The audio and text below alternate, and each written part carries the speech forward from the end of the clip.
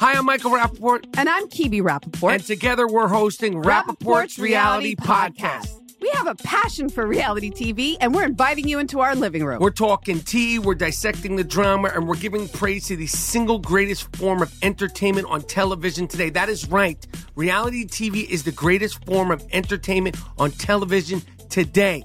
Here are some examples of what you'll hear from us on Rappaport's Reality Podcast. This is where we discuss all things reality TV, all things popular culture. And a little bit of Rappaport's reality, the reality of bit. us. We're figuring out. And if we had been recording these last 4 or 5 days, it would have been, the podcast juicy. would have taken a left turn. Listen to Rappaport's Reality with me, Kibi Rappaport. And me, Michael Rappaport, on the iHeartRadio app, Apple Podcast, or wherever you get your podcast. Hey, girlfriends, it's me, Carol Fisher. I'm so excited to tell you about the brand new series of The Girlfriends. In season 1, we told you about the murder of Gail Katz at the hands of my ex-boyfriend, Bob. At one point, a woman's torso washed up on Staten Island and was misidentified as Gail. She spent 9 years in Gail's grave, and then she just disappeared. It's almost like it's become this moral obligation to find her. And that's what we're going to do. Find this missing girlfriend and tell her story. With the help of some of your favorite girlfriends from season 1, like my producer, Anna. Oh my God. My friend, Dr. Mindy Shapiro. Hi, it's Dr. Shapiro, and I'd like to speak with the Deputy Medical Examiner.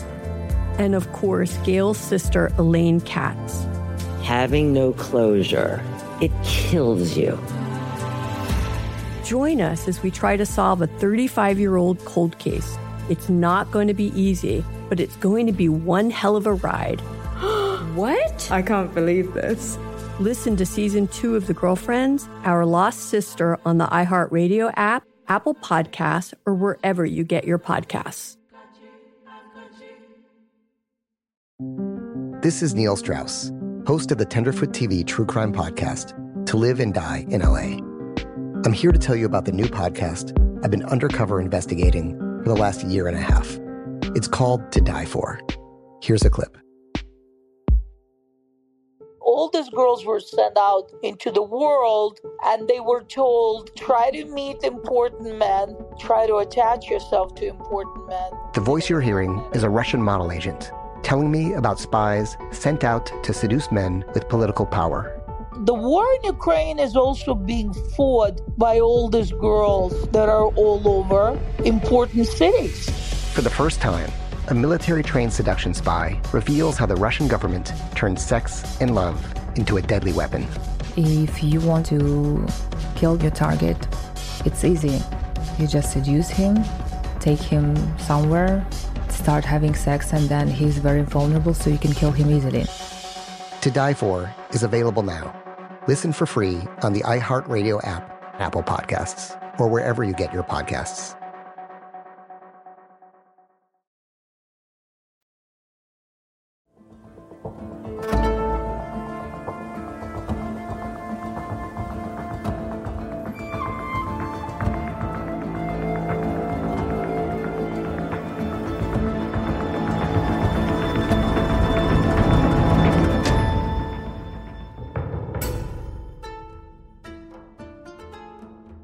Oh, hi. Hello, nerds. Well. This is Let's Talk About Myths, baby. And I am that host of yours. That one with the capital O, opinions. Liv. Now, this is an odd introduction to be writing and recording, honestly, because to all of you, well, I was just in your ears a few days ago with new episodes. But to me, well, I haven't written or recorded anything for the podcast in over 2 months, except for that little blip introduction to that last-minute re-air that I had to do. But truly, this is the weirdest feeling and absolutely the longest I've ever gone without creating new content in the entire 5 years of this podcast. It's been a trip, literally, because I've been in Greece. You get it? Have I lost my skill for humor in all of this time without writing episodes? It's possible. Let's see. Obviously, I have been sharing lots about my travels through Greece on my Instagram and Twitter, but I do also hope to do something soon. Something more detailed, not totally sure what yet. Definitely something for my Patreon patrons, and definitely something featuring the loads and loads of pictures that I've taken. But again, no idea what yet. I took about a zillion photos that I will use somehow. But for now, I am just back with a new episode of the podcast. Now, I've been running a survey to help me figure out what kind of new merch to create and generally asking what you all love about the podcast. Full disclosure, I've had some setbacks in the podcasting department lately. Things are super stressful, plummeting downloads that have no explanation because all of you are still emailing me and messaging me all the time with how much you love it, but practical things that affect, the business side of the show, i.e. the side that pays my rent. Not stressful at all. But what I learned in that survey is that, unsurprisingly, one of your favorite topics for this show is one of my favorite topics for this show, Theseus. I'm sure I know why. He's a wildly enormous dick, and it is incredibly fun to detail the ways in which he is a wildly enormous dick. It's entertaining and bizarre, and just like, man, how can one guy do so many awful things, right? I mean, honestly, it's impressive. And I've just been in his city, Athens, where a metro station and a neighborhood is named for him, and a statue of him resides there. So what better a time to revisit that so-called hero, that king of Athens, and the parts of his story that I haven't told you yet. Obviously, I've talked about him so much on the show, but there are a couple of stories that I haven't gotten into, if you can believe it, and specifically one bit that I only really hinted at the end of that deep dive of episodes I did a couple years ago.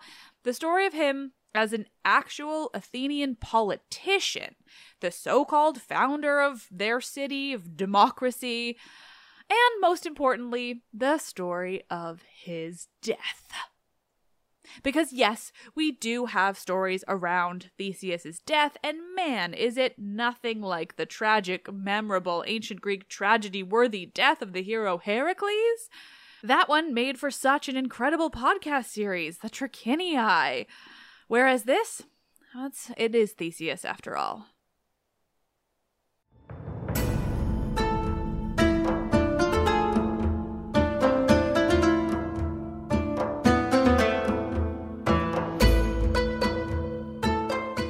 This is episode 171. Mythology meets history. Theseus as an Athenian politician and generally awful guy.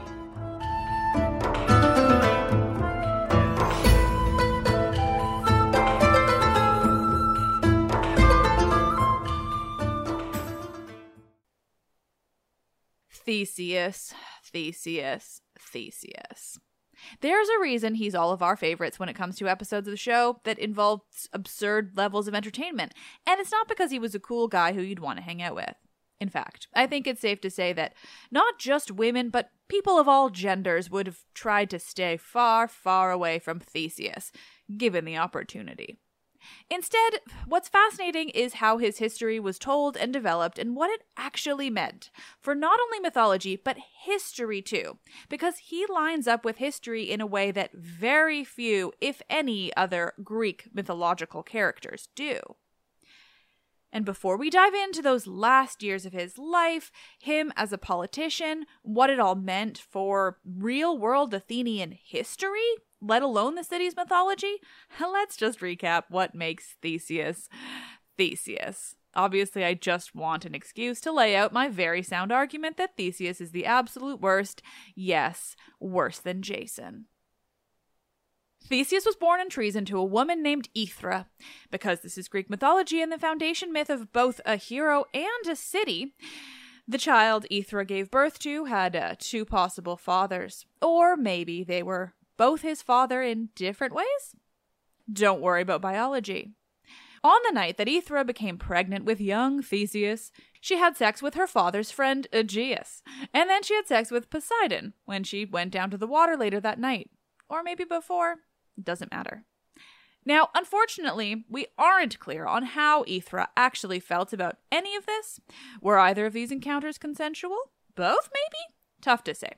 I want to say we can safely assume that the Poseidon bit wasn't, because it rarely is with him, and I don't think heading down to the water one evening is necessarily a consent to sex with a god.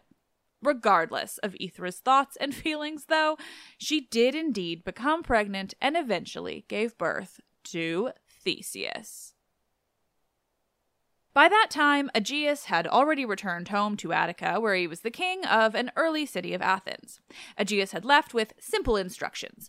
If the child is a boy, and only if he is a boy, let him test himself. Aegeus hid sandals and a sword beneath a heavy stone, and if the boy could lift it and retrieve the items, well, awesome. Then he was welcome to come and see his father in Athens. If not, he can forget about his lineage and live a life of obscurity. Lovely father and son relationship, as always. Of course, Theseus passes the test and he gets these items and he sets off for Athens. And on the road he kills a bunch of dudes we're to believe were terrorizing the path between the two cities, specifically the Isthmus of Corinth, which is a very narrow passage of land that connects the Peloponnesian Peninsula with mainland Greece. A convenient spot for banditry, to be sure. If you want to hear me theorize that actually Theseus is just a serial killer, go ahead and listen to my past episode on that bit of his story. I've linked the series of Theseus in this episode's description because, man, was that series fun. Jumping ahead to Theseus's more famous exploits of shittiness, we all of course remember when he landed on the island of Crete in his quest to defeat the Minotaur and rid Athens of the obligation to sacrifice so many of their young people. But he couldn't defeat the Minotaur himself, couldn't even find the guy in his labyrinth, not without the help of the Princess Ariadne, who not only gave him thread to use to find his way through the labyrinth and back out again, but also probably gave him the weapon that he would use to kill the Minotaur. He would have been nothing without Ariadne. Sound familiar? I'm looking at you, Jason. And so, how did he thank Ariadne? Well, of course he promised to marry her and bring her back to Athens, where she would live with him as his queen. It sounds like a nice promise, right? Ariadne was pretty excited. Her father, Minos, was tyrannical, and she was absolutely psyched to be able to leave Crete for Athens, for a prince that she believed loved her. And, wasn't he handsome?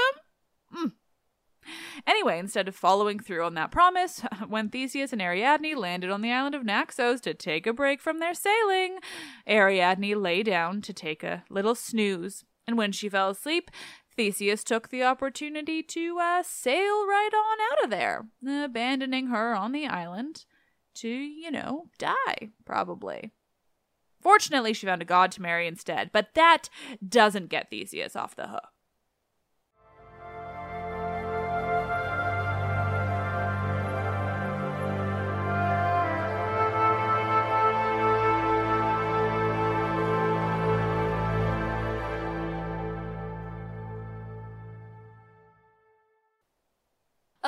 Theseus. So far, he's murdered a ton of human men, more than any other hero in Greek mythology. He's only defeated one monster and one bull, which I neglected to mention, but you remember. He defeated the Marathonian bull and paraded it through the city, making a real show of it. And then, he abandoned Ariadne on an island and went on his merry way. On his merry way to Athens, where he obviously so famously forgot to change the color of his sails like he had promised his father, the indication that he hadn't been killed by the Minotaur and was returning victorious, something his father was watching for ardently on the cliffs of Sunion, the southern tip of Attica, waiting patiently to see those white sails and to know that his son was alive and safe. But Theseus is a forgetful asshole who didn't change his sails, and so when his father saw the sails still black, he was heartbroken and threw himself off the cliffs of Sunion, where he fell to his death and gave the sea its name, the Aegean. And yes, I've been to Sunion. There's a stunning temple of Poseidon there that links up with this myth, and it's gorgeous. Travel stories and photos still to come, because I also visited Naxos and the Peloponnesian Peninsula. But that's just the beginning of Theseus's awfulness. I promise I'm trying not to spend this entire episode recapping it, but it's too fun. There are too many bad things that he did. We must remember them all in order to understand just how much he deserved his shitty fate. From here, Theseus goes on to abduct one of the Amazons, Antiope. He attacks the Amazons, abducts Antiope, and brings her back to Athens, where he installs her as his very unwilling wife. Lovely, I know. Fortunately, the Amazons say absolutely the fuck not to that, and they attack Athens, forcing the Athenians into a big old battle with Amazons, which, fine, they do eventually lose. The Amazons, that is. Antiope's fate is less clear, but she does give birth to a son by Theseus, Hippolytus, who is sent to be raised in treason. More time passes, and once more Theseus is looking for a wife. Because it's gone so well for women like Ariadne and Antiope. Just great relationships. He's a good guy. This time, though, he's looking for a political match. As a means of finalizing a peace with Minos and the island of Crete, Theseus is set to marry Ariadne's younger sister, the princess of Crete, Phaedra. The remaining princess of Crete, Phaedra. And they do marry, the age difference being quite a bit, and Phaedra moves to Athens as Theseus's wife, where, well, some things happen with Hippolytus, his son by Antiope, but that's a play for another day. The end result, though, is that Phaedra dies, and once more Theseus is without a wife because he's a mess of a human and an overall awful person. And this is where I'll remind you of his friendship with a man named Pirithous, who is, arguably, worse even than Theseus. Or maybe just bolder? Not worse. Chronologically now, this is all tricky, but according to some, this is the point in Theseus' life where he's reunited with this friend, Pirithous, for a very specific reason. The two men are older now. So much time has passed. Theseus is like 50. He's a 50-year-old man. Just let that sink in. It's important. He is 50. He's 50, and his friend Pirithous comes to town and is just like, hey, dude, we're both single. Let's say we make a bit of a game out of it, trying to find ourselves new wives. Theseus is into the idea, obviously. Why wouldn't he want a game to find his, I guess only third wife? Ariadne still counts for something, though, What's the game, you ask? As if you don't remember. Well, Pirithous says, let's kidnap ourselves some daughters of Zeus. Yeah. Good idea, Pirithous. Theseus sure thinks so, though, and he picks, for his daughter of Zeus, the well-established, most beautiful woman in the world, except she's not a woman yet. This is early in her story, Helen's story, and the girl who will become the most beautiful woman on earth is, right now, at the youngest, 9 years old, and at the very oldest, the oldest, she's 12. Theseus intends to abduct a 9 or 12-year-old girl who will become his wife. But don't worry, he realizes she's a bit young, so he's gonna have her hang out in a palace for a while until she's, 13, let's say? That's old enough for a 50-year-old man. This episode is off the rails. Welcome back to reality, me. Sorry, I'm just kind of suppressing a gag. But it's fine. Theseus will find it easy to wait until she's older, because the woman that Pirithous picks to abduct is a bit trickier. He's interested in the daughter of Zeus that just happens to also be, the queen of the underworld. The wife of the god of the dead. The dread goddess Persephone. Chill, totally chill. Perfect idea, Pirithous. That's definitely going to go so well for you. It doesn't, of course, and the two men are found out and captured by the gods of the underworld, forced to sit in stone chairs, trapped for eternity. Or at least until Heracles comes around and rescues Theseus from his imprisonment. Not Pirithous, though. He's going to stay there for life for his dumbass idea. And here, finally, is when Theseus seems to decide to become a more serious ruler of Athens rather than a man who seems hell-bent on doing the most horrible and violent things at all times. Just time and time again, just for the sake of it. Either that actually happens or, the Athenians just decided to change up their propaganda and present the idea that their most important king might have actually done some half-decent stuff for the city. But don't worry, they won't be specific about it.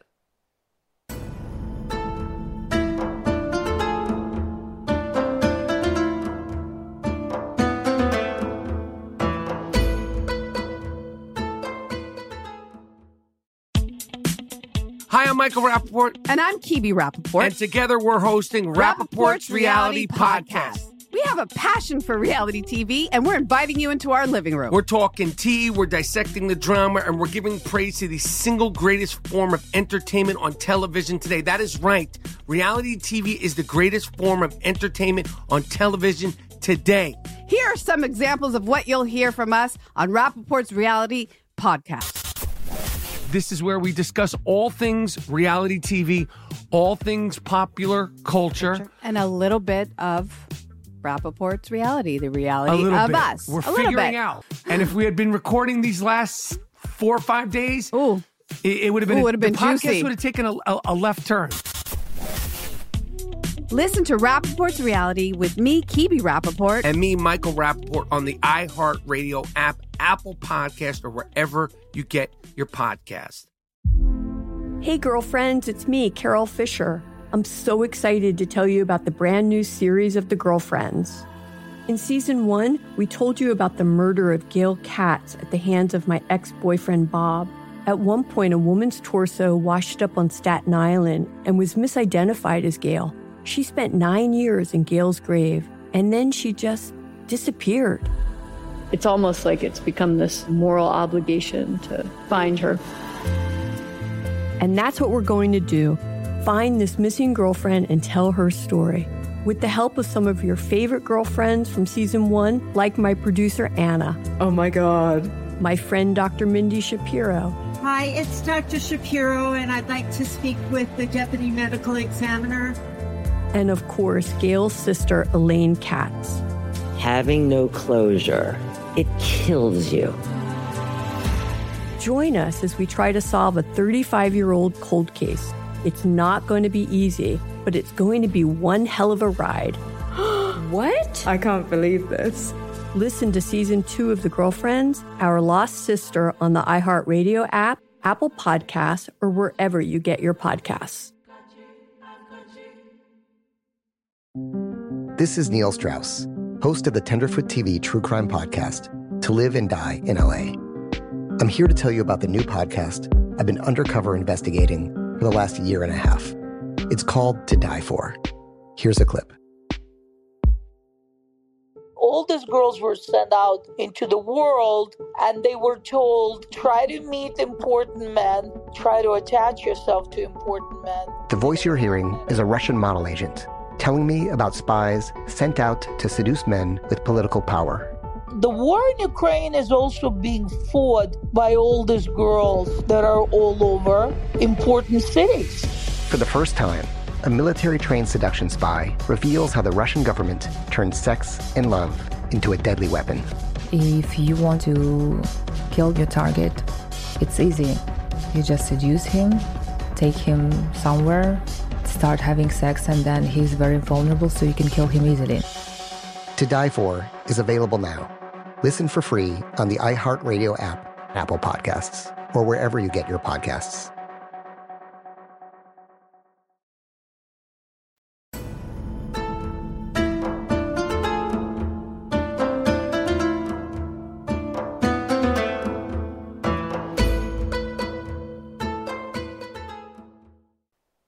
Aside from his endless escapades, I find Theseus to be the most interesting hero because of the role he played in the real world, rather than the mythological one.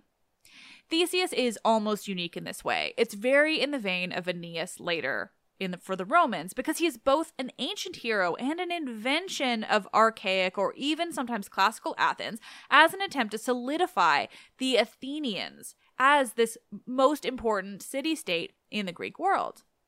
Theseus appears briefly in Homer, apparently. I needed to double check that, and I didn't. But not in a way that suggests his stories predate Homer, just his name and a couple of anecdotes, specifically relating to Pirithous, which suggests it's Pirithous who might be more ancient. Instead, much of Theseus' story is developed in Athens, not always as intentional propaganda, but more so out of a desire for this newer city to establish itself in the hierarchy of mythology. This is why Theseus, though a later character, is inserted into important bits of mythology. He's a cousin of Heracles, and Heracles saves him from the underworld. He's connected with the Minoans of Crete, a people that the Athenians knew were much, much, much more ancient and important than they were, and certainly anything else in their region.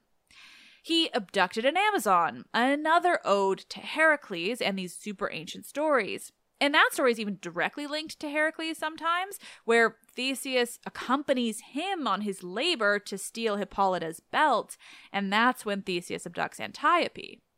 And then he's even sometimes added to the names of those who sailed with Jason on the Argo. The Athenians basically just retconned Theseus into all the ancient myths that weren't connected with the glory of any particular city-state originally, but the glory of the Greek people more broadly. Stories that were so ancient that they were just disconnected from real places of archaic and classical Greece, like the works of Homer.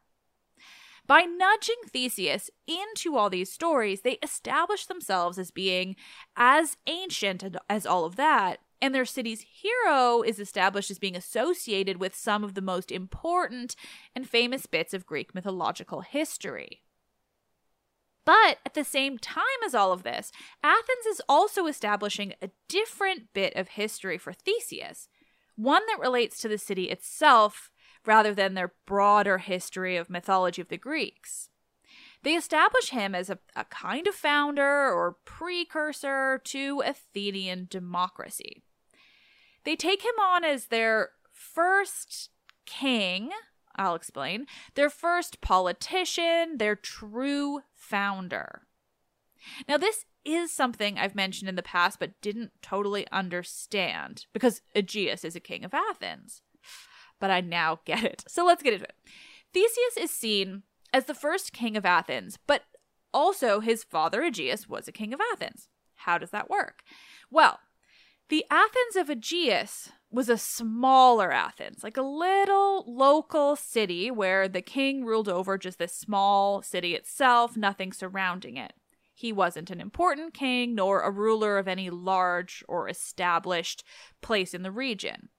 He kind of serves like many of the rulers in, say, Homeric epic, where we have this endless list of all of these cities that have their kings that traveled to Troy, but they're just random names. This was a time period, and a historical one at that, where rulers ruled over just their immediate surrounding areas. They usually took power rather than gaining it via any kind of birthright, and then when these bits of the story of Theseus are specifically being developed, this past idea of kings were seen as tyrannical, as something the Athenians had gotten themselves out of.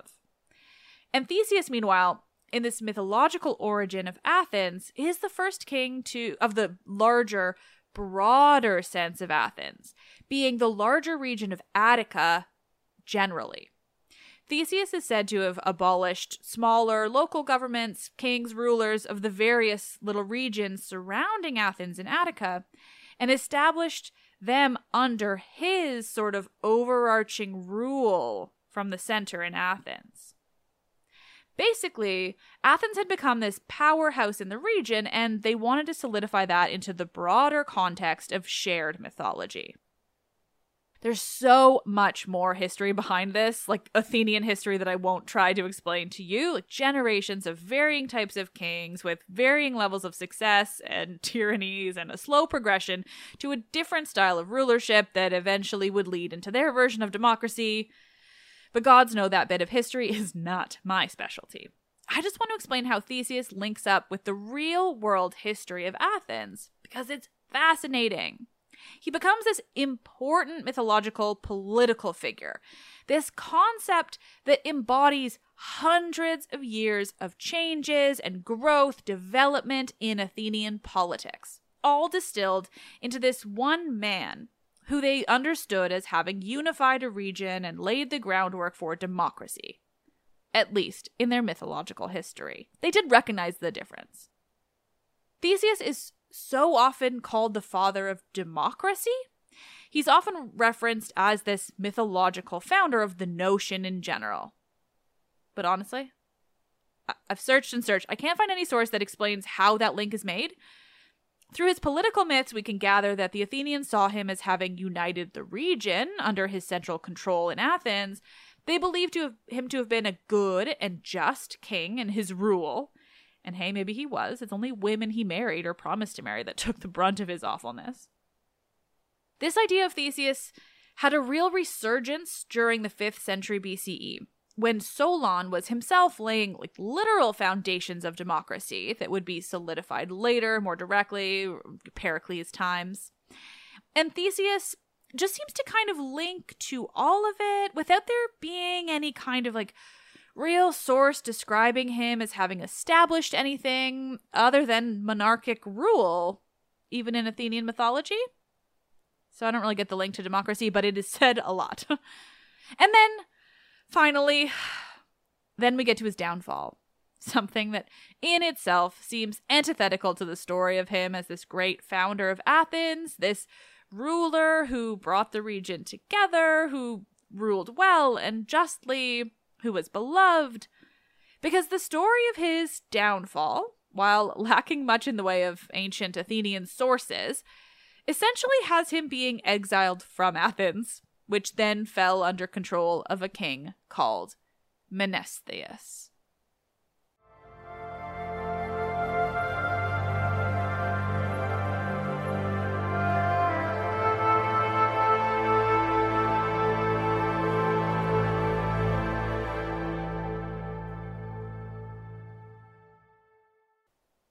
So, Theseus was, later in his life, exiled from Athens. But why? Well, once again, we get to talk about how most of Theseus's actions are objectively bad, no matter how heroic he is seen to have been or how great a founder he was for Athens, because the reason that Theseus is eventually exiled is because of the ramifications of two of his poorer decisions. The time he abducted Antiope, and the time he abducted Helen. It's almost like if he hadn't gone around abducting women with abandon, then maybe he would have actually founded democracy. Or, not been exiled by the city he fucking founded and was revered for. It's almost like abducting women and very, very young girls was bad even in the context of Greek myth.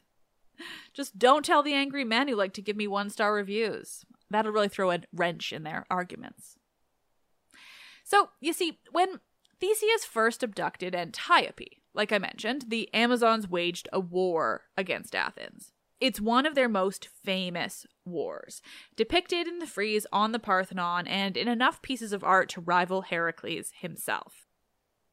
The battle between Athens and the Amazons, the Amazonomachy, was big fucking news.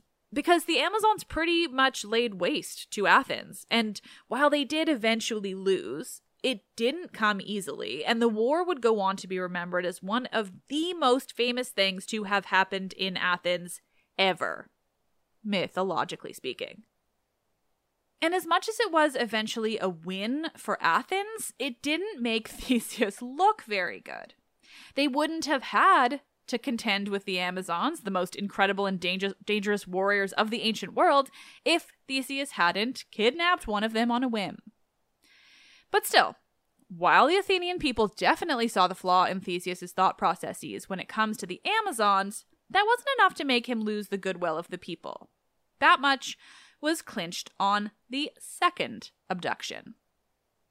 Because when Theseus abducted Helen, it wasn't just about abducting, any old 9 or 12-year-old.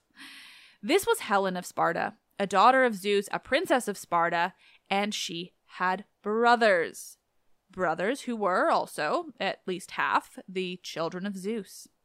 The twins Castor and Polydeuces, the famous Dioscuri. And they did not take their sister's abduction well. In fact, they, like the Amazons, waged an epic war against Athens for Theseus's actions. Once again, the Athenian people were being attacked, killed, their homes destroyed because of an objectively bad decision made by their king. He'd decided he wanted to marry a child. He'd stolen her from her home in the dead of night, and the people of Athens had paid the price. And worse, according to most tellings of the story, Theseus wasn't even in Athens to defend the city from this attack, unlike when it came to the Amazons. And why? Because he was locked away in the underworld, having tried to help his friend abduct yet another woman. So the Athenians fought and died for Theseus's mistake, and he wasn't even there to help them. And that's what really finalized it in the end. They recognized that for all the good they believed him to have done, it didn't outweigh the destruction that had been wrought on their city because of his decision-making. So, this man named Menestheus came up against Theseus and, we're to believe, with the will of the people, he exiled Theseus from the city that he had founded, that he had united, that he would go on to become so famously heroic for. Maybe that's the democracy of it all, that Menestheus worked with the people, the demos of Athens, in order to exile Theseus. Bit ironic, isn't it? Father of democracy indeed. In his exile, it said that Theseus sent his remaining children, those he had with Phaedra, to the island of Euboea, modern Evia, and he himself went to Skyros, where he stayed with a man named Lycomedes. And in the end, it all came down to a combination of Theseus and a cliffside on Skyros. Either he fell, a horrible accident, or Lycomedes kicked him off the cliff, having decided to side with Menestheus. That version is obviously my preference. After all his shit, the good things he did for Athens, the horrible things he did for literally everyone else, it all came down to him being kicked off a cliff by some random guy.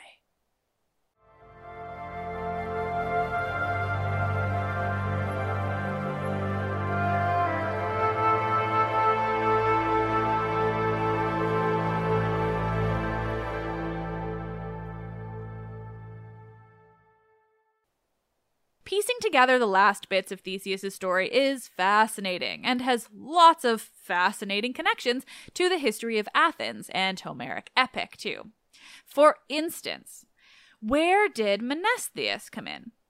Theseus' end, his exile at the hands of Menestheus, feels a bit tacked on. And it's very possible that that's exactly what it is. See, in the Iliad, Athens is only mentioned once in passing in the catalogue of ships. That is the epically long passage that lists every ship that traveled to Troy, where it was from, who led it, and probably who that guy's father was, too. Athens, you see, was led by Menestheus. So, because most of Theseus' story, and certainly his entire connection to the founding of Athens, chronologically is retconned as to having come before the stories of Homer, which were, of course, very, very famous, the Athenians would also have probably wanted to make this connection more explicit. This connection between the modern Athens, which was big and powerful, and the Athens of the Iliad, which was kind of nothing. They would have wanted to make sure that their mythological history of Theseus and his epic actions made the same connections that Homer did, because that would make them far more legitimate in the grand history of Greece. Because Homeric epic was about the most legitimate and important shared history that they had. So, we get this inclusion of Menestheus and this explanation for why he was leading Athens after Theseus. Because, of course, again, since Helen was said to have been 9 or 12 when Theseus abducted her, that means the Trojan War is probably about a decade or so in the future. hence this need for Menestheus. It's this way of making sure that Theseus is thought to have been just as important as at the time of Homeric epic, even though he's like not in it. He is maybe mentioned, but he's not linked to Athens in that. He's just some guy. Whereas later, hundreds of years later, they want to establish him as this incredibly important figure, which inherently, in order for you to be incredibly important in the realm of Greek mythology, you have to have ties to the Iliad or the Odyssey. You have to have ties to Homer. I find these bits so fascinating. I really hope you all do too. This is what I live for. These ways that we can literally see the thought processes behind establishing the myth. The way they explain something, either historical or mythological, the way we can connect to the stories, connect them to the very real people living in the regions that we're telling the stories. Fucking love it. This is what I identify with most in these works. Not so much the narrative of the story themselves, but understanding how it came to be and why. And guess what? I'm not even done with the history yet. Because, well, Theseus, for all his faults and his exile, was, as I have said countless times already, an incredibly important pseudo-historical figure for ancient Athens. That is, there was this idea that maybe he was historical, their actual founder. He was so very important that when Athens was rebuilding after the Persian Wars, looking to shore up their security, ensure that they wouldn't be hit like that again, because remember, they sacked the whole Acropolis. Plutarch says that they visited the oracle for guidance, how to prevent a war like that from happening again. Now, this is recounted in Plutarch, so it's very late, as he was from the Roman period, but it does give us some insights into the understanding of Theseus as a founder by the people of the very real and not mythological Athens. I'm going to finish this episode by just quoting this bit from Plutarch, the final passage of his Life of Theseus. And after the Median Wars, in the archonship of Phaedo, when the Athenians were consulting the oracle at Delphi, they were told by the Pythian priestess to take up the bones of Theseus, give them honorable burial at Athens, and guard them there. But it was difficult to find the grave and take up the bones because of the inhospitable and savage nature of the Dolopians, who then inhabited the island.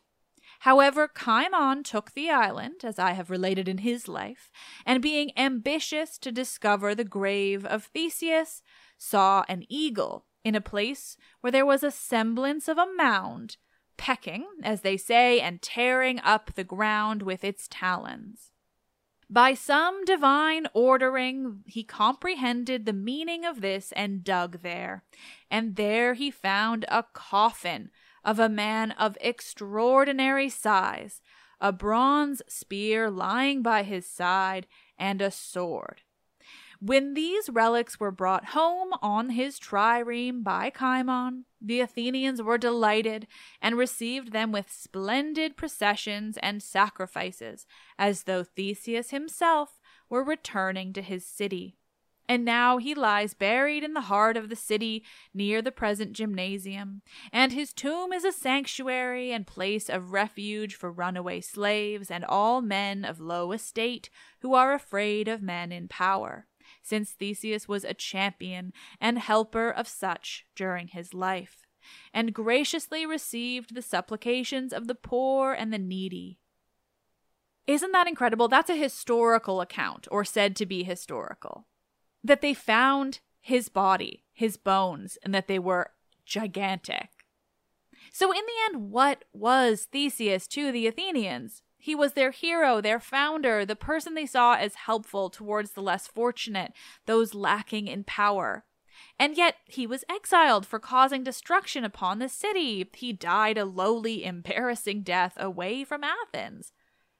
Or did that notion come later? If it did, if he wasn't seen as being exiled in the most heroic and important stories of Athens, then how did they account for him being buried on Skyros? Theseus, for all his faults and very, very bad and violent decisions, is an enigma in the most interesting way. What was he to ancient Athens? And what was he not? Did they judge his decisions, or did they see him only as their hero founder? He may have been an absolutely dangerous shithead, but at least he's left us with some incredibly entertaining stories and fascinatingly open-ended questions.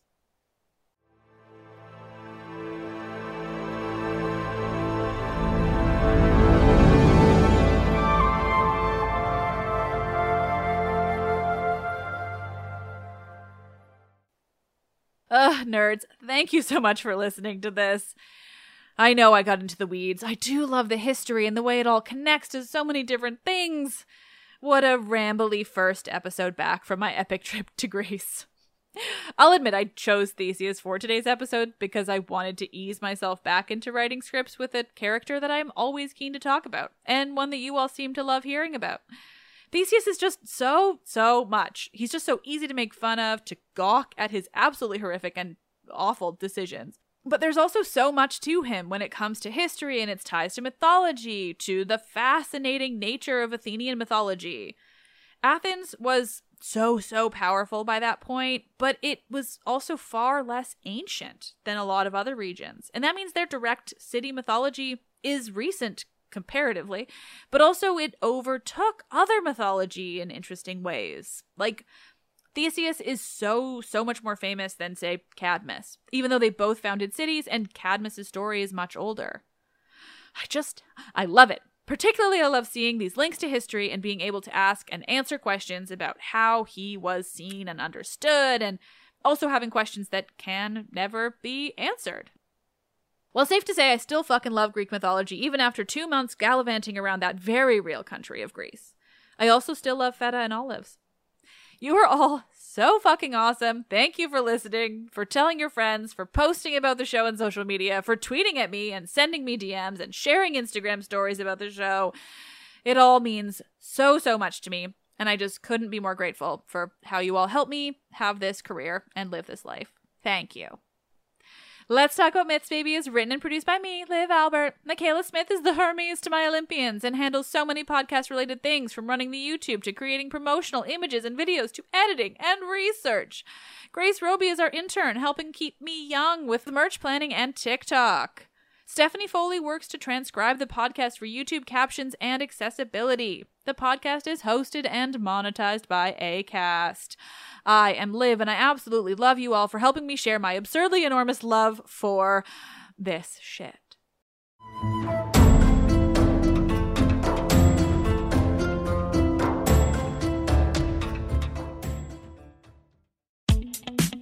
Hi, I'm Michael Rappaport. And I'm Kibi Rappaport. And together we're hosting Rappaport's Reality Podcast. We have a passion for reality TV, and we're inviting you into our living room. We're talking tea, we're dissecting the drama, and we're giving praise to the single greatest form of entertainment on television today. That is right. Reality TV is the greatest form of entertainment on television today. Here are some examples of what you'll hear from us on Rappaport's Reality Podcast. This is where we discuss all things reality TV, all things popular culture. And a little bit of Rappaport's reality, the reality of us. We're figuring out. And if we had been recording these last 4 or 5 days, it would have been, the podcast juicy. Would have taken a left turn.